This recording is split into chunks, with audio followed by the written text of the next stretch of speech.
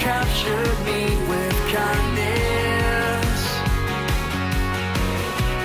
You've extended love to me. Good evening, Island Church, and welcome to our nightly encouragement or teaching. It's Monday night, April the 13th, the day after Easter. And of course, thank God for Resurrection Sunday. We'll never forget this one because it was the one we were not able to gather together, but we still enjoyed a great presence of the Lord. A couple of things we're going to talk about here in the next few days that I believe will help you greatly in your faith, not just in appropriating the Word of God in your life, but also understanding many of the other, what we would call Christian voices or spiritual voices that are speaking, that are saying things today. I know that we've talked about here at Island Church, if you've come to the church for many years or several years, you've heard us mention other ways that people believe, the Calvinistic beliefs, the legalistic beliefs, all these types of beliefs that have come out. A lot of it have come out of just, 400-year-old German theology, which doesn't line up with the Word of God. And we've always enforced and reinforced to you as believers a couple of things that I believe that helps us to stand uniquely in a position that puts the weight of what the gospel of the Word of God says, not on a denomination or even a church, but on the individual, to receive the Word of God, to walk in the light of it, to apply it to their lives, to see the fruit of it. And in doing that, that's how you grow spiritually. One thing that we've rehearsed here at Island Church many times over and over, we tell people this: don't believe anything just because we say it. Research it in the Word of God. Now, let me emphasize that for just a moment. Don't research it on the internet. Don't research it, go into other denominations or movements that do not believe the way we believe. Research it in the Word of God. Get your information from the Word of God. Now, the reason we say that is so that every person will stand alone upon their own personal revelation that they have, that God gives them through the Word by the Holy Ghost. It's actually lining up with the scripture there in 1 Timothy where it says to study to show yourself approved. Every person ought to study the Word of God on their own so that they believe what the Word of God says, not because the preacher says it, but because God says it. And when God says something to you in your spirit, impresses you with something in your spirit, you never lose it. It's in you. It's stuck in you.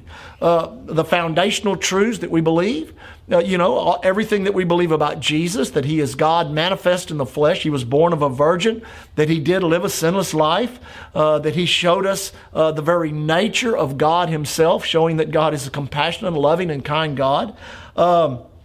That He died upon the cross, that He was the great substitute for humanity.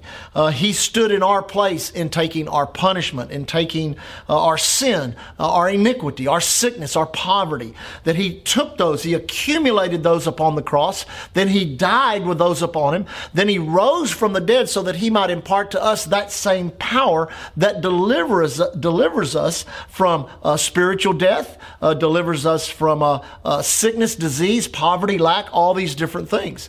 Now, to the dimension that you walk in that is going to be to the direct proportion of how you submit yourself to the Word of God. It's a difficult thing for us as, quote, modern human beings upon the earth in 2020 to go against the grain of what I call the educational process that we go through, the fundamental foundational years of grades 1 through 12, then the upper education of college, and all of those things. They create mindsets in people that many times challenge the Word of God. I've always said this. I think it's something that you ought to apply to your own life. Don't ever allow your mind to challenge the Word of God. Allow the Word of God to challenge your mind.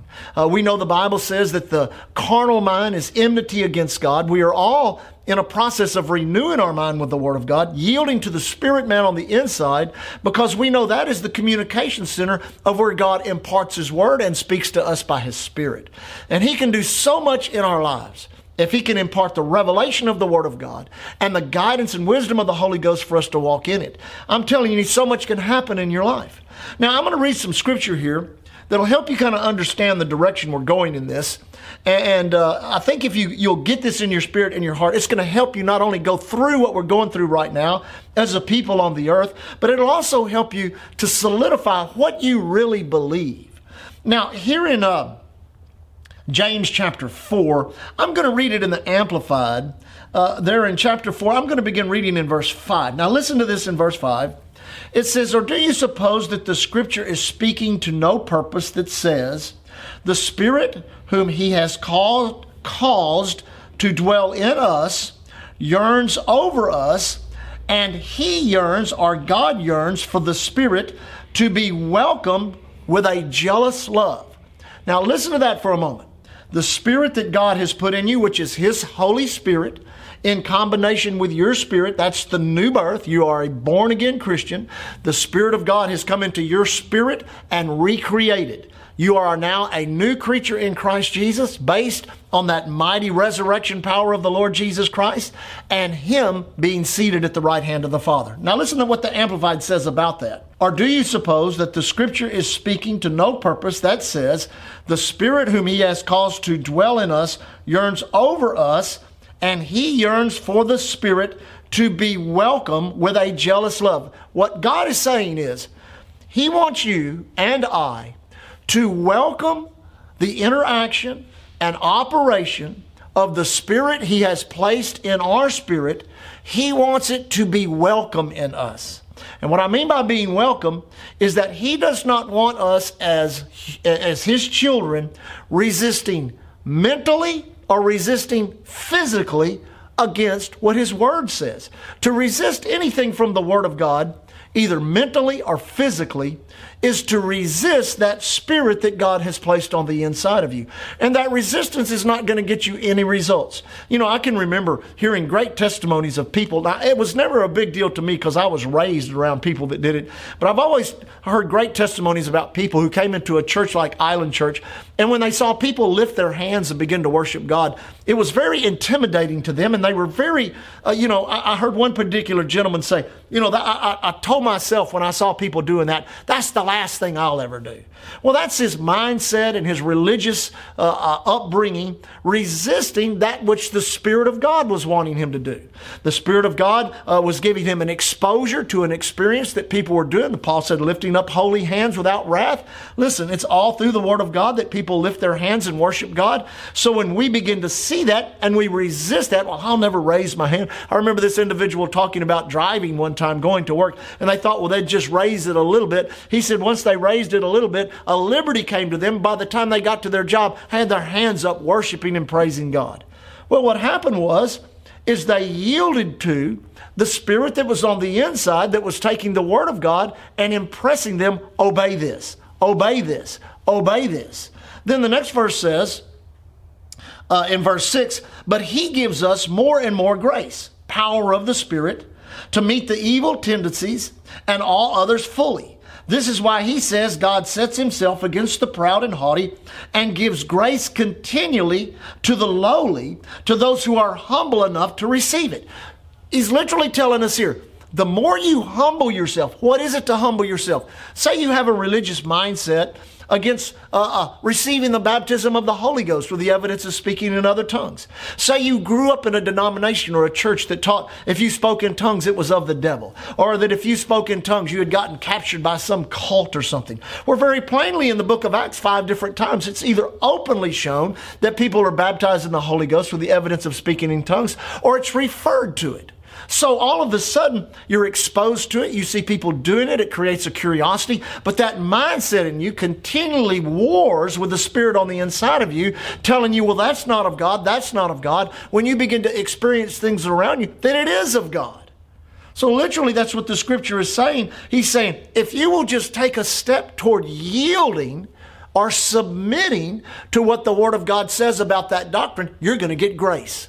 Grace is going to come into your life. Now you think about that same grace working in your finances, that same grace working in your health. You say, well, why aren't more people healed? Why don't more people? I was listening to a guy the other day who's really against healing. And he's sick. He needs to be healed in his body, but he has built a ministry on criticizing divine healing, the word of faith, And he has this huge mindset that, bless his heart, unless God does a miracle, he'll never get healed. Well, what is he doing? He's resisting the yearning of the Spirit of God on the inside of him that's not trying to get him healed, that's trying to reveal to him that he's already healed. Where he would just take a step toward submitting to the word of healing. And I'd say this to anybody that's doing so, well, how can I do that? Why don't you go through the scriptures and look up all the healing scriptures? Read about all the miracles that Jesus did. Then go over to Hebrews 13 and see where it says Jesus is the same yesterday, today, and forever. And there's always this argument of you're taking scripture out of setting. No, there's a difference between taking scripture out of setting and rightly dividing the word of truth. I heard somebody say one time, you can take the Bible and make it say anything you want to. I disagree with that. You cannot take the Bible and make it say anything you want to. You have to have the unction or the leadership of the Holy Ghost to make it say what it is currently saying. God is always speaking through His Word. He's always confirming it by His Spirit. And in so doing, we're receiving the benefit of it. Now, notice what it says the next verse, which would be verse 7. This is a very familiar portion of Scripture that we use many times. It says, so be subject to God, resist the devil, stand firm against him, and he will flee from you. This all has to do with our authority that we were speaking about before all this took place. Listen, it takes authority in the spirit realm to overcome the demonic tendencies that are trying to torment our minds with thoughts of fear and pandemics and economic disaster and all these things that are happening. Listen, when you begin to submit yourself to God, and you begin to speak against that in your mind, you begin to release the authority of God that belongs unto you, and you're going to walk in the benefit of it. Listen, I've gone through this situation just as long as you have. I've had to deal with it on the level of a pastor, doing my best to navigate it, and also to continue to minister to you literally on a daily basis. I still have joy. I still have peace. I'm still enjoying life. I'm not in a panic of any kind.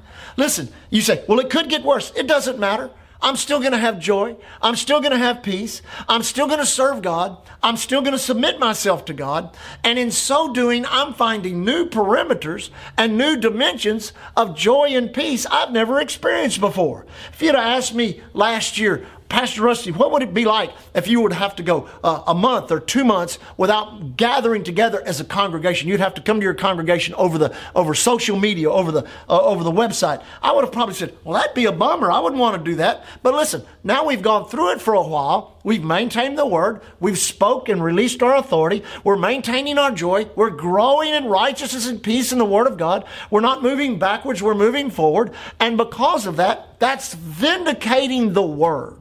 And when the word gets vindicated, the Bible says God watches over His word to perform it, that he hastens to perform His word, and that's what you want the word to do. God bless you. We love you. We'll talk to you tomorrow night. Don't forget to touch 3 in Jesus' name. Stay in contact with one another. Send text, letters, phone calls, those types of things. And if you can, touch a stranger and encourage them in the things of God. We love you, and we'll see you tomorrow evening. You've extended love to